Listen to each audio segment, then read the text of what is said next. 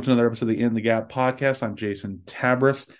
So baseball season is basically done. As I'm recording this, we're about to go into Game 6 and 7 of the World Series. Once this is live, we'll have a World Series champion. I suppose I should just kind of try to like rig the system here so that it looks like that like I recorded this in a more timely fashion. So I'll just be like, wow, I can't believe the Phillies came back. They went to Houston and they got it done. What an amazing play by insert ball player name here. Just completely just stunning performance by the Phillies to take it. Good for them. Just really amazing for their fans. And then I can do one for I thought the Astros were on the ropes there at one point, but they took care of, they went home, they took care of business, and Dusty Baker got his ring, and you got to tip your cap to him. All right, now we're covered for every eventuality of whoever wins the World Series. But anyway, so the season is done. And now comes it's like 1B from like the season is 1A. You cannot baseball games and just the overall drama of the full season and the whole thrust of that is unparalleled. But hot stove season is 1B in my heart and mind. I really do love hot stove season. We kind of got robbed of one last season. It was just obviously very uneven, and then there was a quick dash to sign everybody, especially if you're a Mets fan. And so this season is going to be a little bit more normal, and we're going to see what happens. But I'm just putting a lot of attention lately into sort of trying to figure out exactly what the Mets are going to do. It's all for naught. It's all for fun because you never know what's going to happen. And, Jacob deGrom could opt out and go play for the Rangers, the Astros, the Braves. Who knows? Nimmo could go to the Rockies was the latest rumor. Edwin Diaz could sign with the Yankees. Who knows?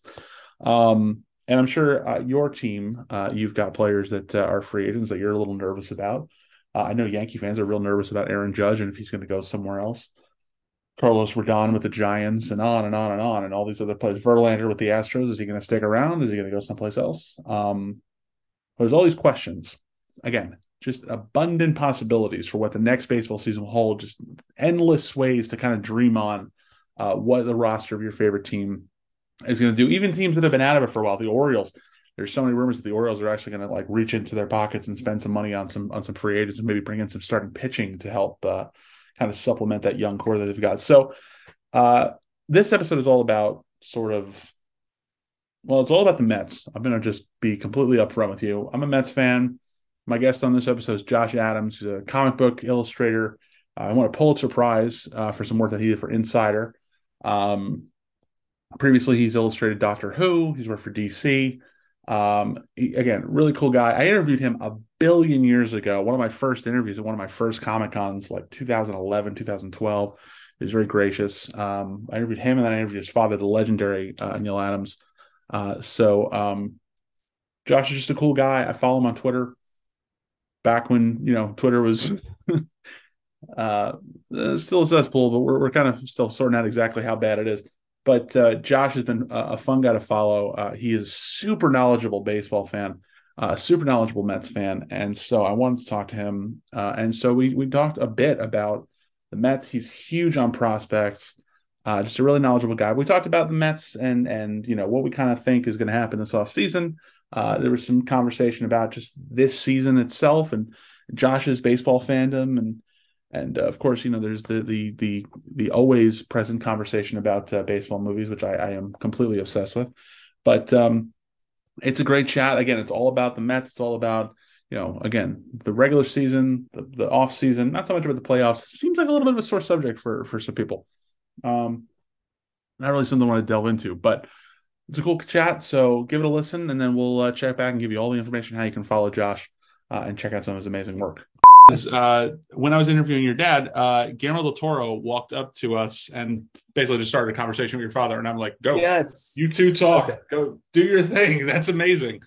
I remember that. He came over to me. Yeah, he came over to me after that one. I remember that year. Yeah, He was so awesome. Yeah, he was. Yeah, that was an awesome. Again, it was just like watching. Yep, I'm just gonna let geniuses do their thing, and I'll hang back here for a second. And, in fact, you know what? That year, that was before I was a baseball fan. Oh, for real?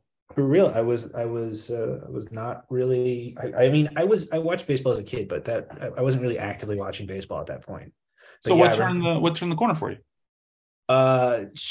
It's strangely enough, my first apartment is what was the first like place I bought that I owned, um is what changed it for me, because we moved into the first apartment I ever bought in uh June of 2015, and we were right down the road. We were like right down the highway, like basically right.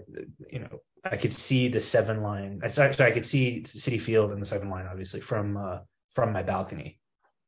And so I was in Rego Park in Queens, and I was like, oh hell, why don't we just go to a Mets game? It's like 20 minutes from us, and we just went, and like that was their season. Um, and it hadn't really turned around at that point for them, but like I was into it enough that like I would go to a few games here and there, and I kind of got rehooked into it. My first memory of liking baseball was liking Darryl Strawberry, Mm. uh, because he was like the lefty power bat. And as a kid, like I'm left-handed, so having like anything that I could associate being left-handed with as like a cool thing was like clicked with me. I didn't, like, in my mind being a little kid, I didn't realize like there's tons of left-handed hitters, but Darryl Strawberry was a star, and people loved him, and he had a cool name. So like it's those weird like little things that hook you into it. Oh, for Um, sure. My favorite baseball player growing up was Don Mattingly, and that was because I yeah, picked this card out of a garbage bag that my cousin had given me, and I think it was the eye black that was like, yeah, this guy's cool. This is my guy. yeah, the Yeah, Hitman is badass. yeah, He's just still things cool. I like love that. Don Mattingly. I during we went to my wife and I went to and one of my best friends, we went to David Wright's last game, Mm. and we made different signs for the game, and one of them was I painted a big sign of Mr. Burns, and with a word balloon saying Mattingly, I told you to shave those sideburns. That's awesome. And I don't know if Um, he saw it, but I feel like if he would have seen it, he'd have given it a nod. like I was waiting for you to say, I don't know if he would have seen it, he might have given it another season. Like he might have just he would have just like, yeah, It just sort was of it was the no pulled it it was back. it was sorry, it was the game was against the Marlins. That's why I bring it up. So Ah, Matt gotcha, gotcha. he was in the dugout, managing that game. It's funny though. But jumping back to where you were with 2015 with that Magic season, kind of clicking for you again this year with the Mets. When I stopped following the Yankees, I went to follow the Orioles for a time. Mm, yeah, But I have a cousin who's a huge Mets fan, and he like it's nice to have somebody to share it with, you know. yeah, And yeah. but yeah, this season again was another one where it was just like last season was great and I enjoyed watching it, but I maybe watched 30, 40, 50 games. This year, I think I watched every single game or listened to it on the radio. Like I wouldn't miss it. It was like when I was a kid. It's just the Yeah. winning is just this amazing thing. Unless I guess you're a Mets fan who believes that they didn't win the whole thing, so it's worthless. Yeah, I never understood the, like, they won 101 games, and yes, they did not make it into deep into the playoffs, but they won 101 games. I mean, like, you can't be pissed off at the end, because the path getting there was fantastic. I mean, how can you? I mean, there's some unforgettable games this season. I think back to, like, Mets versus Cardinals with the was it a 5-run comeback in the ninth inning or something like that? It was I think wild. so. I was worried you're going to say the Phillies one where they came back with was it 9 runs in the ninth inning? I think it was a 6-run deficit, and they came back by scoring 7 runs, something like that. I just remember that the one against the Cardinals was the 5-run deficit that they came back from, and Ron Darling and Gary Cohen and Keith were all going about how, like, it was like the most amazing comeback ever, and the Mets are like, just you wait, Yeah. we got a bigger one in us. I for that Phillies one, I was there and I got sick, and so I left in like the seventh inning when they were down by like 8 or 9 runs, however many it was that they came back from. And it's one of those things where I get home and I'm like 45 minutes from Philadelphia right now. And so I get home and you put the game on, and it's literally like the cliche of like, that's the greatest comeback of all time.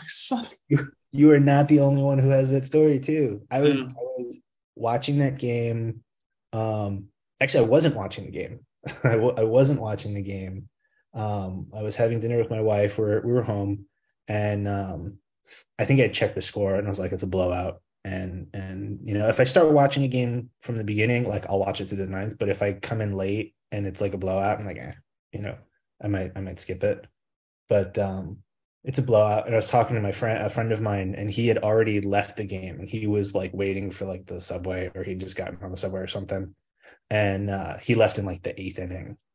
And so like we were talking, and I turned the game on, and that's when the comeback started. And it was like you realize like they had to come back because you left.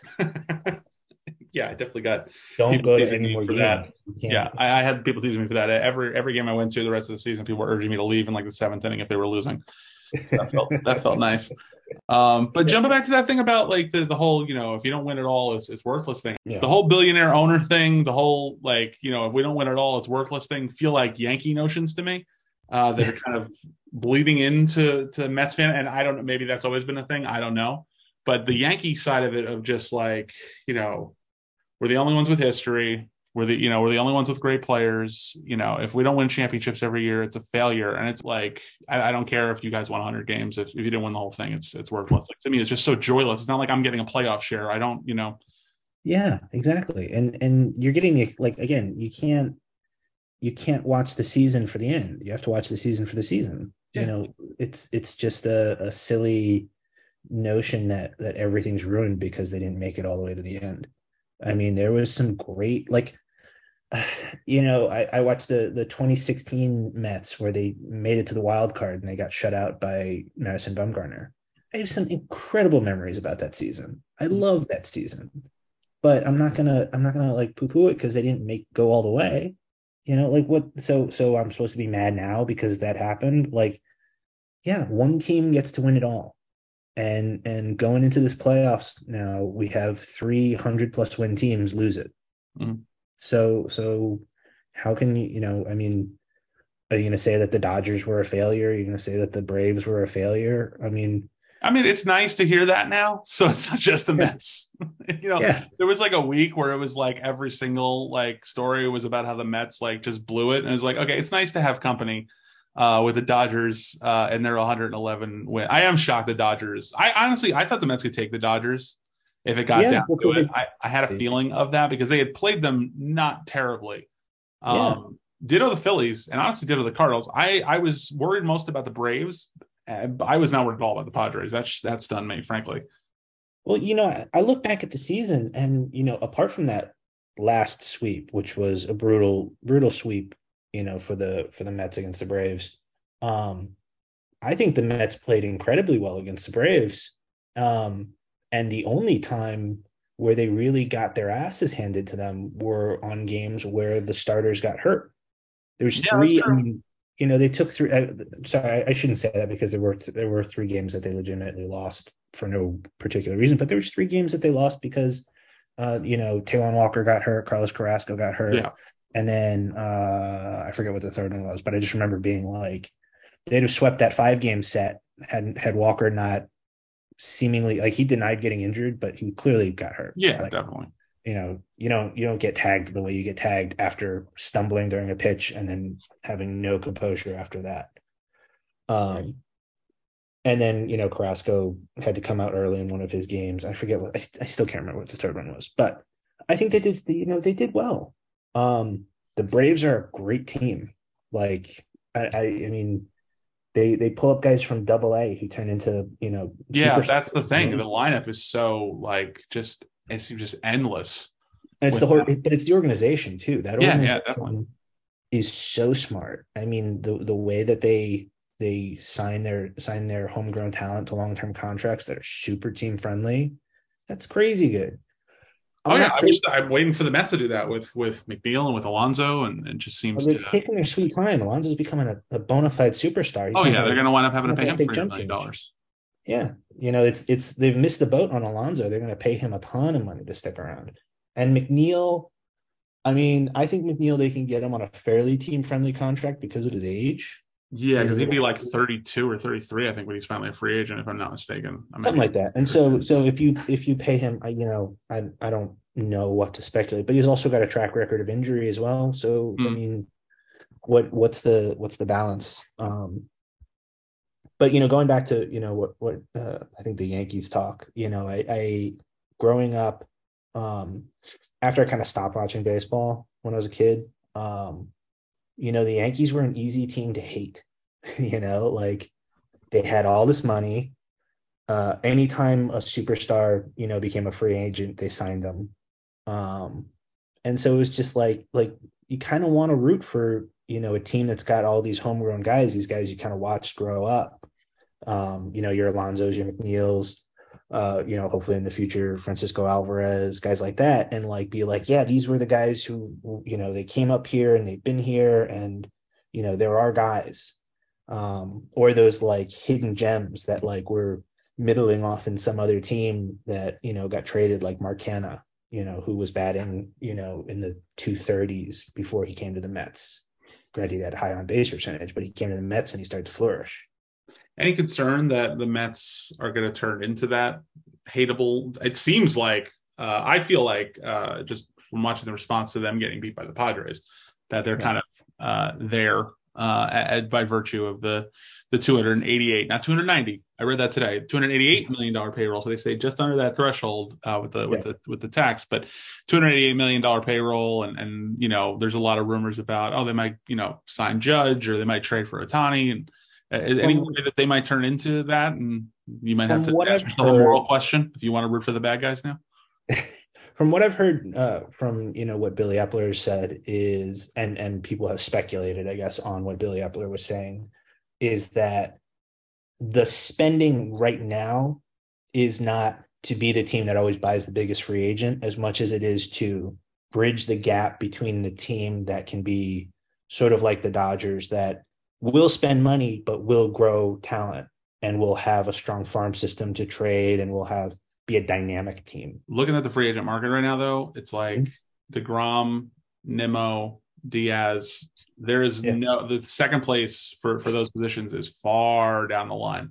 So I do worry that if they lost some of those guys, they might have to reflexively bring in like a Carlos Rodon or Judge. Although the question that they have to ask themselves, and speaking as just a guy who draws comic books, I'm not like an authority here. I just like the game. Is where were they weak? And how can they strengthen those areas?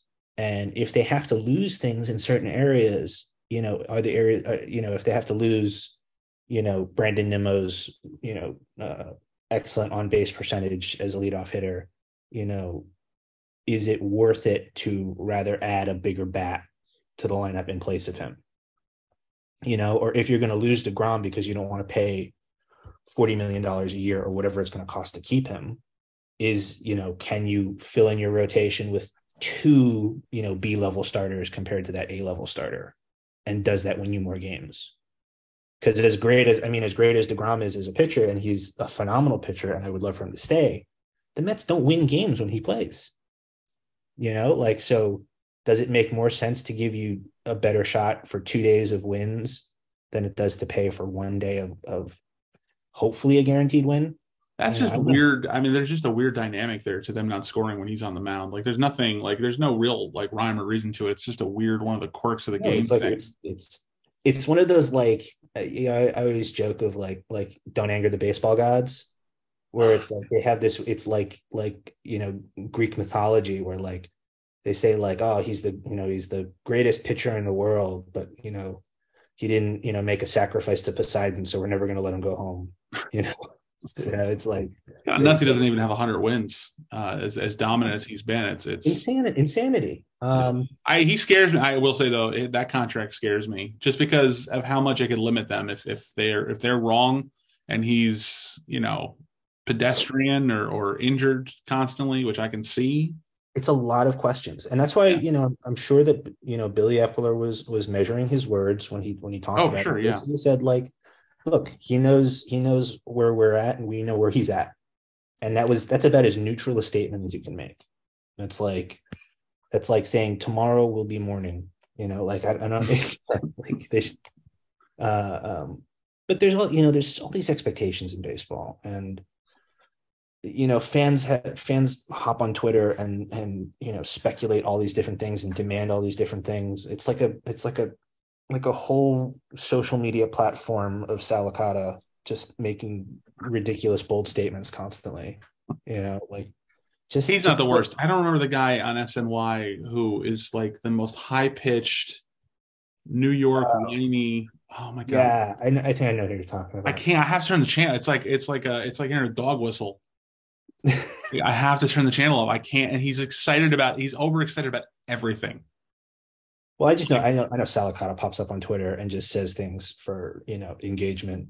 Like he's fine with being hated by saying something absolutely preposterous. He'll I don't know, the Mets will lose. I don't know, Edwin Diaz will blow one save and they'll be like, boy, this trade didn't work out for us at all. Yeah, dude. And he'll like post it in all caps. just like inciting rage. And to me, it's like an art form. I love people who can just go on Twitter and just make people hate them, like, and just drive up their engagement. It's the most wonderful thing I've ever seen. I can't do it. I couldn't do it. I can't do it myself, but yeah. An anxiety attack over the first response, over the first cross response. No, that's my thing. It's just like social media, man, that's a mess of a world. But anyone who goes out there just like and owns it, good for them. They figured out the game, because it's not a form of reasonable communication. No, it's not. I think if anything, the Mets proved that this season. I'm surprised there weren't more tweets calling for Showalter's head after the season. Showalter was wonderful. Fantastic. And also, it's so much fun. And I was telling my cousin this when they hired him. I said, you're gonna love these press conferences because he's like this like country he's like this country fried philosopher. And it has only increased with age. I gotta say, he was in rare form this year. Like I feel like he took it to another couple of levels. It was really something else. Honestly, he absolutely hilarious. And he's a character. He's the exact opposite of these like sort of cookie cutter, like, robo 40-year-old, former catchers who have it's just like, give me the like just basically a turnstile from the front office. Yeah. Like, this is the data, take the data, hit with the data, bundle up the folder, use it as a bat, like basically that kind of thing. Whereas he's like, it uses it. I love when people ask him about it and he acts like it's obviously been around for years. It's not like his new, ooh, wait, hold on. Guy's getting on base. What? This guy hits into the shift. What? It's so crazy. Yeah, like it's seen it before. My first like noticing him, because I remember when he was with the Orioles and things, but I didn't like listen to a lot of like other managers talking about the game. When I guess it was preseason, or maybe it was the beginning of the season, Showalter was in his office being interviewed by the press, and he was showing them photos of the new dog that he got for his wife, which is a Basset Hound. And he's showing the dog to everyone, and one of the press goes, "What's her name?" And he immediately responds by telling them his wife's name, as if like he's like, "I got this for my wife. I got this dog for my wife. Oh, what's her name? Angela." It's just like, oh my god, that was so funny. I hope it ends well for him here. I do hope that they're able to get far, because he's had such a career, and to me, he's a Hall of Fame manager. He's a Hall of Fame character, and I don't know that we're ever going to see those guys get into the Hall of Fame again. So I'm sort of hoping for that as well. But this is a good start for him. But you always it was a good start, but I also was wincing a little at this sort of the narrative of, wow, we're definitely in the build them up phase right now. Yeah. So, you mean like, once they're built up, they're going to knock them right off that pedestal. Like, I feel like next season, if in June next season they're like 5 games under 500, they're going to come out with pitchforks. Yeah. Well, they've built them up into this genius like level thing, and then I saw some of the cracks with some of the decisions, and rightfully so. Like Darren Ruff, I don't understand, but I know how he is. He's someone who trusts veteran bats. But He's always been and that at the way. end of the day, he's not the one who really makes the choice if he's on the team. And so No, what but the do? lineup. I mean, he He's going to sit putting him him every in day. game 2 instead of Alvarez, which worked. I mean, granted, only because Ruff got hit and drew a walk, but Yeah. that was kind of a mind-boggling And decision. when you look at it with the news of the day, Alvarez just got surgery on his Yeah, ankle. that's true. That was a good point. So he's supposed to go out there at the highest pressure environment with with like an injection in his ankle and like do something. I don't think so. I think that's the only. That kid looked shook though against the Braves. Like in that first game, like that Yeah, was headlight stuff. I But mean, all right. they should have called him up earlier. That was like Yeah, that was the obvious one, and it was one of those things where like they called up Brett Beatty, and he had magic in his bat for that first AB, and he started to figure shit out, and he got injured. yeah. They called up Vientos, and he struggled a little bit, but he did hit a dinger and looked like he may have been starting to figure some stuff out. And they were just hoping like maybe third time's the charm. They're going to bring up another top prospect, and he'll find that magic too. But no, it didn't work, and he was injured. And like it was a desperation move. That's all it was. When I was watching, I watched. I usually I don't watch after my team's eliminated, but that's the high I'm coming off of from the Mets this season is so strong that I'm still craving baseball. So I was watching the Guardians Yankees game, and they were talking about how they had like 7 rookies on the team and how much confidence they put into them. And I was thinking like the Mets could use that to a certain extent. Like there was, go with your guys, bring them up, and roll the dice, not be so precious. I feel that was a little, but again, that's not on Buck. That's an organizational decision, and there wasn't like a deep need at catcher. Well, and funny enough, I mean, 2 of those players were former Mets. Yeah, that's very true. But yeah, I mean, I was rooting for the Guardians because I love Andres Jimenez, and and in 2020 when the Mets called up Jimenez, that was one of those things. I mean, he hadn't figured himself out just yet. But that dude has such a high baseball IQ, and he has so many tools. Like the things he did in 2020, if you just pull up a highlight reel of him from 2020, it is wild. That dude he played every part of the game amazingly well. It's nice when a trade works out for both sides. You don't necessarily want to rip somebody off, nor do you want to go the other way. Like I feel like the Mets are destined to regret the Ruff trade. Yes, because I don't think that JD Davis was really going to find his stuff on the Mets again. Like, no, I don't either. The dynamic of the team, but he is a proven hitter with dead even splits and the ability to hit for 300 in a season. What they got for him, a 36-year-old player, and only, I mean, for him and 3 other players to get Darren Ruff, a 36-year-old who only has, can only hit against lefties and not a great track record I don't understand it at all.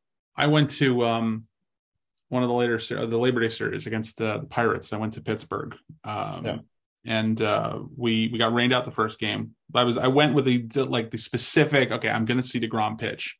Yeah. And of course I missed out because of the rain out. We went to that series. I literally walked into the first game, like right as Marte's finger got broken. But we checked into the hotel, the guy sees me with the Mets hat and he calls me over. He's like, can I ask you a question? My friends tell me I look like Darren Ruff. Do I look like Darren Ruff? And I thought for a split second, like this is one of those like MLB Network, like prank things. He really looked like Darren Ruff. Like really. And now I'm not convinced that at some point that guy didn't just sneak into the locker room and take Darren Ruff's place and nobody noticed throughout the season as he was just swing the bat as well as Darren Ruff did that. I don't know, but that's my theory that Darren Ruff got replaced sometime in September with some hotel manager from Pittsburgh, Pennsylvania on the run of his life. Couldn't quite keep up with the fastball, but boy was he having fun. That's my theory, at least. There's not many players in baseball that I really don't like. Like they're all just guys playing the game. 26 guys in the Yankees, I think, counts. I saw the rocking the baby thing after the Guardians game, which was well, Josh Naylor kind of. I know, but literally, like, I feel like it would have been hilarious if Torres would have missed the ball because he was so working on his choreography to nail the rocking the baby. It was so quick. Like, it's like, I would understand that like after jumping up and down for a second, but to have that be your first thought is very indicative of these times where it's more important to kind of, slam your Yeah. rival and celebrate your own successes. I don't mind like the expression of personality in certain. Oh Like, no, I don't mind it at all. To me, it's just I can't process how one could like if I had just caught the ball that launched my team into the ALCS, I'd be Yeah. ecstatic about that, and then I'd come back down and be like, oh, and fuck you. Like, Yeah. I wouldn't be like fuck everything else. I'm gonna make this guy right now. Like that's just I couldn't be there. I was gonna say that yeah, like I like the celebration, I like the personality, but I also like respect that like it's an incredibly hard sport. Like make sure you get the things right that you got to get right. And then you can do your thing. Like catch the ball, get on your feet, do your thing, like get settled, and then you can, say fuck you to whoever you want, all that stuff. There's like watching players who will like pimp a home run that ends up being like a fly out. It's like, dude, you're angering the baseball gods. They see you doing your thing, and they're like, let's just give a little wind blown in for you, and bring that ball down. It's that, but it's also the guys that are to me, it's the guys that are also hitting like 160 and hit a home run. Like I think it was a guy in the Marlins who did that this year, and it was like, buddy, like again, I'm all for expression, but it just feels like you're hitting 160 and you're losing 10-1 and you just hit a home run. It's like, yeah, if you hit your go ahead home run, do your thing. If you hit like your record breaking home run, do your thing. If you just put icing on the cake, go ahead, like celebrate it. But I have the most embarrassing baseball realization from this season, and I've been a baseball fan since 1990. Mm-hmm. I've seen who knows how many games, thousands at this point. And I was watching a Mets game this year, and they said the go-ahead runner. And it clicked for me finally, because I think for the longest time, for some reason, I thought go ahead was like, go ahead, run, score, go ahead. Not, go ahead. Oh, because the run will take them ahead of the thing. And it was one of the more embarrassing moments that I'm now sharing with you. Because it was really like, oh, shit, I'm a moron. There's a lot of like baseball terminology that, but I should know that. I should again. It's for a minute. It's such a complicated sport, and it comes from another complicated sport, and you have to go like, well, that's like there's going to be things that catch you off guard. I mean, I always thought like I always like was confounded by just the term pitcher, right? Because the term pitch can basically means an incline, right? That's one of the definitions of the term pitch. It also means to throw a ball. But if you go back to like cricket, the pitcher is the person who throws the ball off of the pitch, which is the incline, which they renamed in baseball the mound. And I go, so wait a minute, is pitcher named after pitch, or is pitcher also just mean throwing, and that's just a crazy ass coincidence? What do you think about the rule changes that are going to happen next year with the shift stuff and the pitch clock and the bigger bases? What's your thought on that?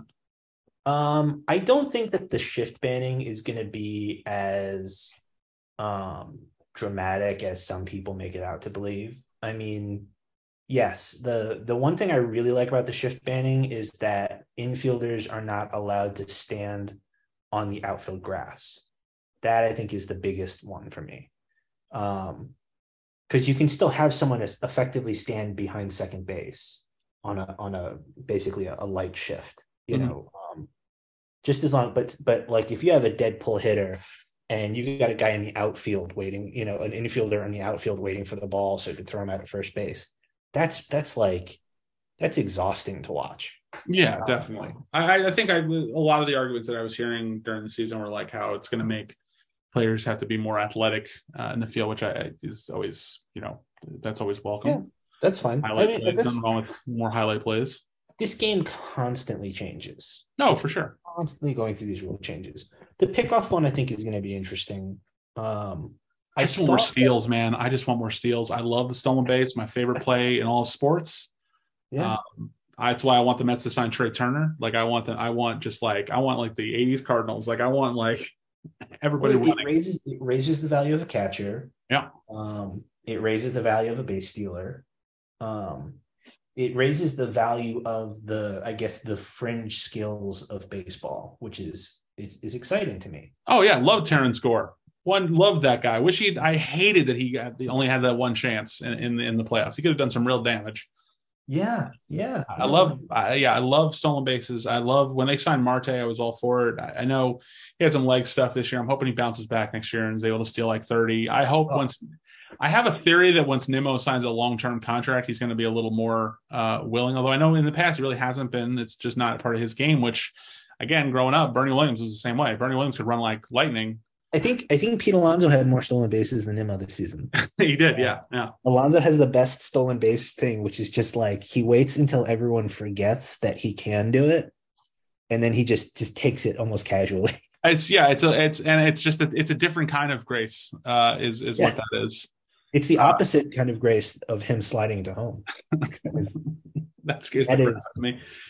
Yeah, that's a whole different one. But yeah, when Alonso steals the base, I have to believe that like everyone on the field is like a little embarrassed, not because like oh we should have been able to throw him out, but it's like clearly they were caught not paying attention. He's got sneaky speed. He's like I think he had four steals. It's just like awareness of the field too. It is. One of the best base runners I ever saw was Don Mattingly because he had like that kind of level of awareness. He was able to go from first to third and occasionally, very, very rarely, but still a base. But you don't necessarily have to be like super fast. And I remember a big part of my like education in baseball throughout my life has been like the back of baseball cards. Yeah. And also baseball video games. And just looking at the stats, you see all the time guys that are not exactly like super fast, but they steal like 10, 15. Well, look at who just joined the 2020 club this season. Phillies catcher JT Realmuto, who while he's fast though. He's fast. I think I'd say he's fast for a catcher. Because I mean, I don't think you would otherwise peg him as your base stealing threat on it, like for a guy who like they throw over to him a lot. And depends. Another guy like Russell Martin was another guy like that who had like sneaky speed. Yeah, he athletic speed for a catcher, I would say, not the highest like sprint speed kind of guy or explosive speed kind of guy. Just, a good above average speed. 21 stolen bases this season. That's wild. 22 home runs, 21 stolen bases. That's amazing. Yeah, but you gotta admire James McCann and his ball framing. Yeah, you bring me back. Good choice there. Now you get it. I get it. Looking at McCann's numbers, it wasn't the worst decision. Who knew he'd fall off a cliff?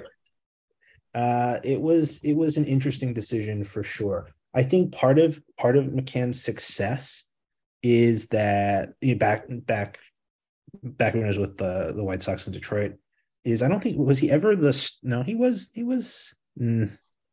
kind of a starter. It wasn't like every day. Like he had two good seasons, I'd say. Looking at it, and now he's set to play. It was all right. Good for him. I don't think he'll be in a Mets uniform next year. There was a thing that it's going to be tough. It's going to be tough to get rid of him because he's owed so much money. I think they'll just eat 15, 16 million of it and just give him away for nothing. Yeah. No, he's owed like 13 million or something. Yeah, I think it's like 24 million left on the contract or something. I'm sure. I mean, if they ate Cano, I think, and especially with Alvarez, but I think they'll sign. I mean, again, they could very well keep him for a while because they're going to need another vet. Like, I don't think there's going to be Alvarez is going to catch 120 games next season. I think coming off the injury, unless Alvarez has a really strong spring training, and I think they're going to give him every opportunity, I think that he'll probably start the season in AAA. That's my guess. Get him a few like regulars there, and like warmed up or get him hot, and then bring him up. At which point I do see them holding on. It depends. To me, I feel like I could see him as the right-handed DH and getting the occasional game and catcher, but I can also see what you're saying. I could see Beatty starting in AAA just because he got so little time there. I feel like Vientos is going to get traded because I don't know that they have a better, more ready kind of trade chip right now. I don't necessarily want them to trade him, but I feel like they're going to have to move somebody. at some point. But I'm glad they held on to him at the deadline. Like none of the guys that they had like been rumored to go after, or any of the guys that are that wound up getting traded or that were rumored to be traded really tore it up. Like there, I can't think of one really. Like Benintendi, okay with the OBP, but not really on like batting average. Like he dropped like from like 300 to like a 250 hitter and was injured for a month, and they were never even talked about with him. So it's tough. The trade deadline is such a strange one because I feel like the majority of trade deadline moves don't work out because a lot of it is like filling in gaps, and you've got to like adjust, you got to like plug someone in and into a whole new dynamic and hope they like work out. But everyone remembers the huge ones. Everyone remembers Yoenis Cespedes in 2015, showing up on the Mets and hitting like 16 home runs in the last 2 months of the season, or I don't know, I can't name another one right now. But yeah, it's hard to really make like huge impacts at the trade deadline because these guys are coming into a whole new world. But no, for sure. I mean, I was surprised that it took that Soto kind of fell off like he did, and although he seems like that was a shock for this season. And Bell too. Drury did okay, I think, but yeah, it's just one of those. It's just one of those. Yeah, Drury was one of the best It was one of the best ones. And when they had announced that the Padres traded for Drury, I was like, oh my god, how was no one looking at him? Because that's one of the guys that I was really hoping the Mets might have brought in. He certainly would have been an upgrade over Ruff in hindsight. Yeah. And also, I mean, but again, I could see him being in play in the offseason. Again, I really feel they're going to have to add power somewhere. I don't know who, and I don't think it's going to be I don't think it's going to be Judge. But I feel like they got to add somebody that can bring a little more. I don't know if Vogelbach has a chance to stick or not. He's so cheap. He's so cheap.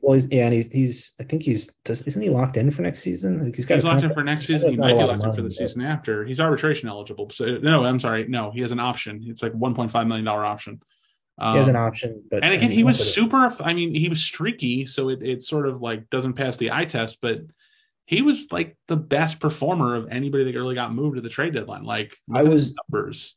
Yeah, I was talking to some friends and earlier today, and I said, if they're going to keep Vogelbach as a platoon DH option, I'd like to see him be more aggressive because sure, his on-base percentage was great, but they keep slotting him behind Alonso, and he struck out so many times looking at, some pitches that were right in the zone.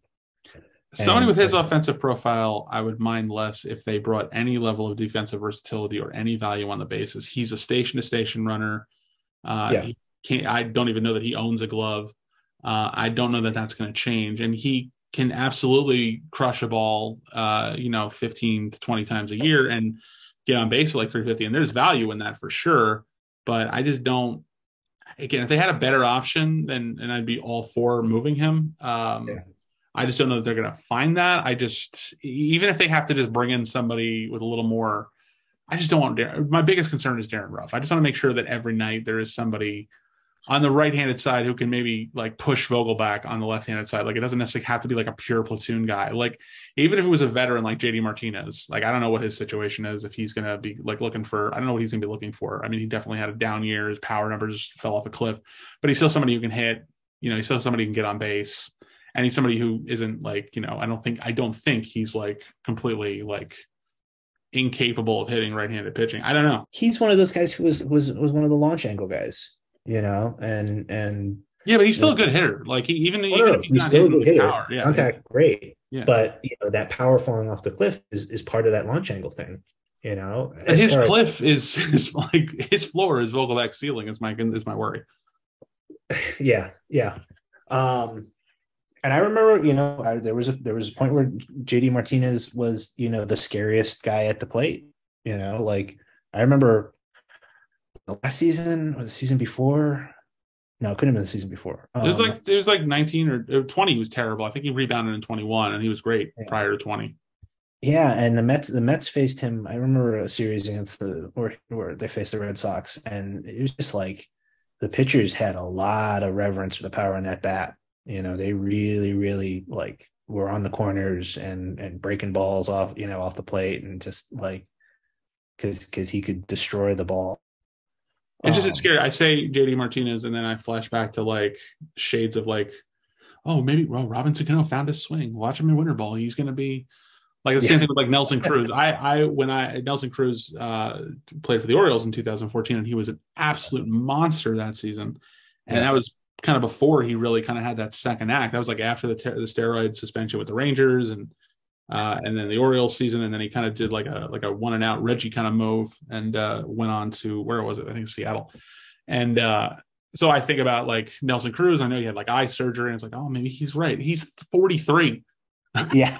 So it's like, no, like get somebody who like you can be like a little bit more trustworthy. But again, like you were saying, we're just, we're just two schmucks who watch a lot of baseball. I mean, I am a fantasy baseball champion this season, so there you go. Yeah, I hung up my cleats a long time ago. I made a little too aggressive on the trade wire for me, a little too impatient. Starling Marte almost ruined my fantasy baseball this season. But, no, the dude who broke his finger almost ruined your fantasy. Yes, the dude who broke his finger. But, and also probably cost him the division series, if we're being honest. Yeah, absolutely, because he was an electric hitter for the Mets, and was the one guy. I mean, when he came off the IL, he was the one guy against the Padres who was hitting the ball. I love that guy. He just seems like a true character.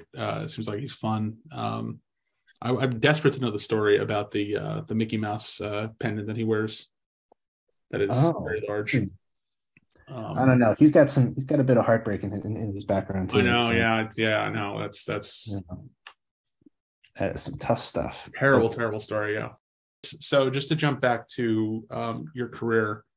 Congratulations on the Pulitzer. Also, I don't think I've ever talked to anybody who's won a Pulitzer before. Thank you. Congratulations on that. I'm curious about, in terms of and like you said, you weren't really a baseball fan, like a super baseball fan growing up. But I know when I was a kid, and I have no drawing ability to speak of really at this point. But when I was a kid, I used to grow up, and like in school, I would be drawing like the Athlon sports, like players in my notebook and stuff like that. Did you have that kind of experience with athletes, baseball players, or any other athletes? You were a kid drawing? Gosh, when I was a kid, I was really into. Honestly, I was really into comics when I was little, and then I was into Star Wars. So, I think the sport I got into, like first, kind of my own volition, that was not like, it's the thing to get into because they're the team. It was probably basketball for a while. I was into, I got into watching Knicks for a while. Bye. We're done. It's over. Over. Can't. Well, here's the funny thing, right? Actually, the first team I got into basketball was the Seattle Sonics, because my dad had done an advertising campaign for them, and they were the Supersonics. So it was like they're the superhero team, and like I thought that was the coolest thing in the world. And then we started, and as part of like a thank you, they gave us some tickets to when Seattle had come to play in New York, and so I'd gone to the Garden a few times to see Seattle versus the Knicks. And after a while, it kind of just went to like seeing the Knicks play. I enjoyed the days of like the lunatic Latrell Sprewell, on the court, and Allen Houston with his ridiculous contract, and Patrick Ewing running down the court looking like his legs were just going to fall off at some point. Like I found some of that strange, like they were like strange underdog quality to them, even though they were an expensive team and probably should have won far more games than they did. But yeah, that was probably the only sport I was really like into at that age. I was never into football. I'm not a football fan. And again, a few Yankees games here and there. We'd go out to LA during the summers because my father had a studio out there, and so I'd go to some Angels games, a couple Dodgers games. I was pretty casual about it. Now I'm obsessed. I could rattle off like my favorite prospects in the top 100. Oh, And that's why I wanted you on, because we've talked a little bit back and forth on Twitter, and you are a very, very informed baseball fan. I go catch some Hartford Yard Goats games Mm. when I drive down to Hartford. I live up in Connecticut, and I go when the Rumble Ponies come to play the Yard Goats, and so yeah, I love watching. I love watching minor league baseball. I love tracking prospects. I always check out the prospect reports during the season.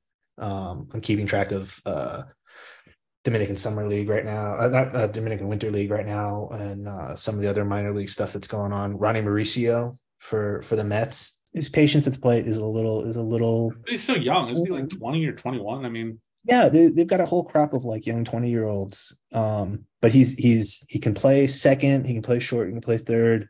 He's got the ability to. I don't say that he plays those positions, but they've tried him out in those spots.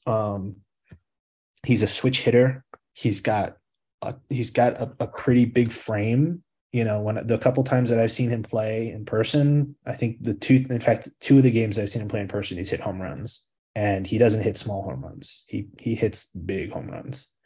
I haven't gone to a minor league game in a while or two. At some point, I'm gonna go to a minor league game next season or two. We used to go to Trenton back when. I hate what they did with the whole like the indie leagues or whatever.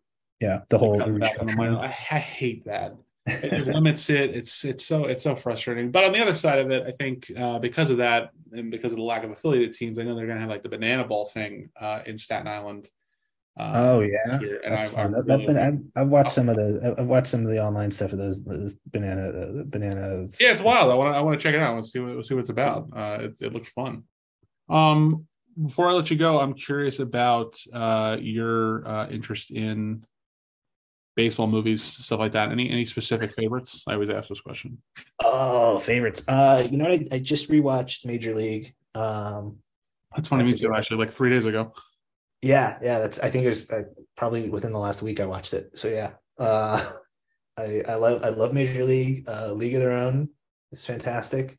I actually just watched Moneyball for the first time last year, and I kind of enjoyed that one. I don't know if there's baseball movies I don't like. I guess I was not like a huge fan of. I'm not a big Kevin Costner fan, which immediately like hurts me for baseball movies. But I Well, in the annals of this show, there has been many testaments to the greatness of Bull Durham, so I won't do it again. And a particularly strong argument made in favor of For the Love of the Game from Joel Church Cooper, who did co-wrote Brockmire, and I went back and rewatched it, and he was spot on. That movie does really help, and it is a really good like late career Costner thing. So I will not try to sell you on those. Field of Dreams, I have a lot of I have father issues personally, so Field of Dreams doesn't really work for me. Kind of like I want to run the opposite direction of that. It doesn't.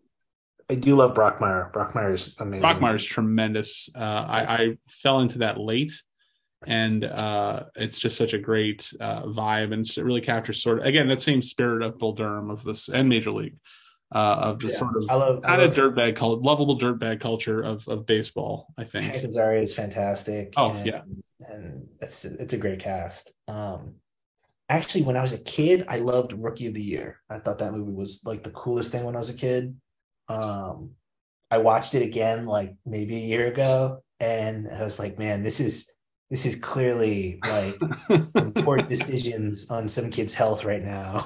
I haven't rewatched that one in a few years. I did go back and rewatch Little Big League, which was around the same time. We had that glut of like 90s, like early 90s baseball movies with that, Sandlot, and Angels in the Outfield and stuff like that. And but yeah, it's hard to find a baseball movie that's no good. The one with Matt LeBlanc and the chimpanzees probably on that list.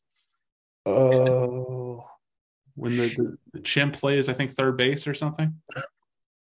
That's probably on the list of bad ones. Another one that's good, I haven't seen in a while, but I was watching a John Cusack like talking about his career, and he was talking about Eight Men Out, which is a really good baseball movie. 42 was good. 42 is good.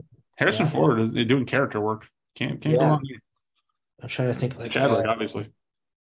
I never saw $1 Million Arm. Gosh. It's okay. John Hamm has like this electric charm. Yeah. And the dude is like just ridiculously charming. So he kind of like powers the movie like through the sheer will of that. It's an inspirational story, but it's another one of those like capital D Disney movies, like The Rookie. Yeah. So it's just like I feel a little like spoon fed sentiment with those. Well, I watched 61 was kind of fun. I kind of liked 61. 61 was great. I really liked 61, and I've rewatched it a few times. But again, another one that's the dedication to the craft of it. And getting the on-field stuff right. You know what's on this list? It's not a fictional. It's a documentary that I see on this list, and that I recommend is Battered Bastards of Baseball. One of my favorite, probably actually at this point in the three-way tie with Bull Durham and Major League for my favorite baseball movie. The Kurt Russell thing was such a revelation. Yeah, that is a wild documentary. It really is. It's great. Yeah, that one. I watched that one, and then I went to my wife and I was like, I know that baseball is not your thing, but I think you're gonna love this. And like we sat down and we watched it, and she's like, you're right, I love that one. And I made my friend watch it, and I recommended that one to everybody because it's such a great story. Have you watched it? Have you ever gone back and watched like the Ken Burns, like when it was a game? Well, I think actually when it was a game, the Ken Burns things are separate things, but like the Ken Burns like style, like baseball, like the 10 or 11 episode thing. Probably when I was a lot younger, I caught some of those things. PBS used to be on TV at my house a lot when I was a kid, and we'd catch a ton of different like Ken Burns documentaries and things like that. And I was only half into those things because I had video games, and like you'd ask a kid to like say, "Hey, do you want to watch a sepia documentary, or do you want to play your video games?" And be like, "Well, I want to play my video games." So there you go. I actually, when I was in Little League when I was a kid, and my parents signed me up for Little League, and no one told me the rules. Like it's one of those things where like you're a parent, and I'm a parent too, and you discover that like oh, you have to teach your kids everything. There's no innate knowledge in there apart from like do what you can to stay alive. So like my daughter.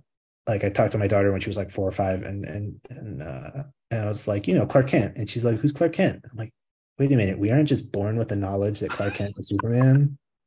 So no one told me the rules of Little League. So like I go up, and it was T-ball when I was like 4 or 5. So I hit the ball because how am I not going to hit the damn ball?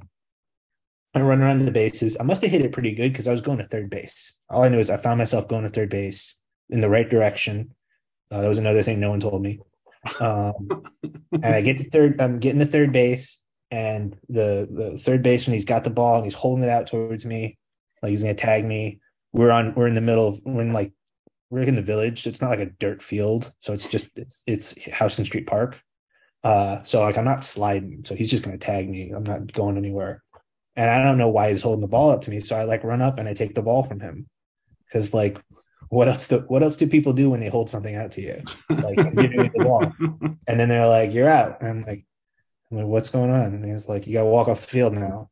And I like walk off the field, and I'm like, "Did I do it right? What happens now?" Or like they put me in the outfield, and like someone hit the ball into the outfield, and like go get the ball, and it's like that other guy's got it. Why am I going for it? It took me a minute to realize that you weren't supposed to throw the ball at the other player. Like when you're in the field, like I definitely did that a few times. I remember when I was a kid, but for the most part, like when I started, that was like when I was like playing around as a kid. But I remember when I actually played Little League, I was like 10 for the first time. So I was in the mimic your heroes phase of things. Yeah. So eye black and a Jim Leyritz stance. And I don't know if you remember Jimmy Leyritz's stance. King with the leg out and like the cocky kind of like twirl in the bat, kind of not that's why I couldn't get the twirl down. That would have never happened. But I like definitely like the leaned back kind of like thing, and then I'd appropriately strike out every time. Not quite. Yeah. Not quite. But that I remember trying the Griffey stance, the Mickey Tettleton, the Don Mattingly. When I was in middle school, they needed to fill out their baseball team, and I was left-handed. They didn't really have many. I don't know how many left-handed bats they had, and I was a pretty strong kid. I was one of the strongest kids in my school, and so the coach was like, "Hey, do you want to come play a game for us?" And I was like, "Yeah, whatever." I played Little League, so I knew the rules at that point. And they put me in cleanup, and I hadn't played baseball since Little League, and they're like pitching balls at me, and I was playing fucking t-ball back in the day. And so I come up, I'm in the left-handed batter's box. I'm a big kid. Um, it's a home game. Everyone starts chanting lefty, and I strike out on 3 pitches. And I walk back in the dugout, and I'm like, "Yeah, I think I'm done playing this game." Yeah, I still go to the batting cage. I gotta find a batting cage near They're me. hard to find, man. They are really hard to find. They're like, I can't tell you how many times I call a batting cage and they're like, well, the machine broke 2 years ago and it's too expensive to fix. So I don't know what to tell you. Like I've encountered that so many times. Like it's really hard to actually find one that's up and running. But I was in Long Island for my birthday and found a place before a Mets game, and I was like, okay, let me get a few swings in. And I damned if I didn't fuck up my back on my birthday, which was just like. I also have a Mets-related injury in the 5th inning in Game 2 when DeGrom struck out those 2 guys. Uh-huh. I pumped my fist so aggressively, like I threw my arm, and my shoulder has hurt since then. Oh God. So my cousin's like, "That's a sports-related injury." Like, yeah, that counts. That counts. Yeah, and cheering for the IL. Mets, that's when it happens. I'm on the IL, and that worked. See, I gotta find a batter's cage, but what I do have is I live on a farm now. Okay. And I left the city, and I got myself a farm. Nice. And I have a big field outside my house, and so I've got a tee set up in the field, and I have a build it. Don't listen to the voices. If they try to get you to plow into your field, don't do it. Now I've got a tee in my field, and I've got a 100-pound ball, 100-pound dog, I should say, who all he wants to do is catch a ball and bring it back. Oh, there you go. So I have a bucket of balls. I take some BP off a tee, and I hit the balls out in the field. My dog runs, he finds it, and he brings it back. And that's the closest thing I have to a batting cage. And it's pretty nice because it's right outside my house. That's nice. But yeah, the finding the batting cage thing is use an aluminum bat or wood bat? I use a wood bat. I've got Louisville Slugger. It's a pretty nice bat. I got like a cheap one when I first moved out here, and then for my birthday, my mom got me a nice bat. So I have a nice bat that I use. Yeah, I got a couple. I broke one in the cage a couple of years ago, and I gotta tell you, that feels pretty good. you feel like a real live ball player for a split second. And it was like crack. You break one of those $120 to $150 bats. No, it was like a $40 like thing. Yeah, it was like because I've had the bats I've had for 20 years at this point. These are real antique, barely used bats. Even though I try, barely used. The kind of contact I make is not usually the kind of contact that breaks a bat. I think this one actually committed suicide because it's like, dude, give it up. But it broke enough that I saw that it was broken, and then I actually did like the Pete Alonso, like broke it over my knee kind of thing. Felt just fantastic. How fucking pardon my language, how imposing and scary does Pete Alonso look when he smashes a bat over his knee like it's nothing? I had Jeff Perlman on a couple episodes ago. The guy, I don't know if you're familiar with him. He's a great baseball writer, great sports writer. And he's got a book coming out about Bo Jackson, and he's running through like trailers and stuff. And I'm waiting for the moment when Bo does the thing where he basically, instead of snapping it over his knee, which he did also, but just held it over his helmet. Just pulled it down and broke it. And it's like, my God, that's like, where's Babe the Blue Ox? Like, should he like right around the corner from him? That's crazy. That is wild. All right, I want to thank Josh Adams for stopping by the show again. Really fun conversation. Such a really like layered mind when it comes to baseball. Really knows what he's talking about. Again, Josh is a Pulitzer Prize winning illustrator and an art director. He's worked for Insider Incorporated and Insider Comics. He's worked for DC. He's worked for WWE, Sci-Fi, NBC, Amazon, Random House, IDW. Again, really great, really talented guy. You can follow him on Twitter at Josh Adams, JOSHADAMS. As always, you can follow me on Twitter at JTABRYS. Well, maybe not as always. We'll see about that. But for now, that's definitely still a valid way to follow me. I don't know if Mastodon or whatever alternative social media service is going to quite work out. But anyway, a couple of exciting episodes that are planned for the future. Continue to try and knock these out and start releasing them a little bit more quickly.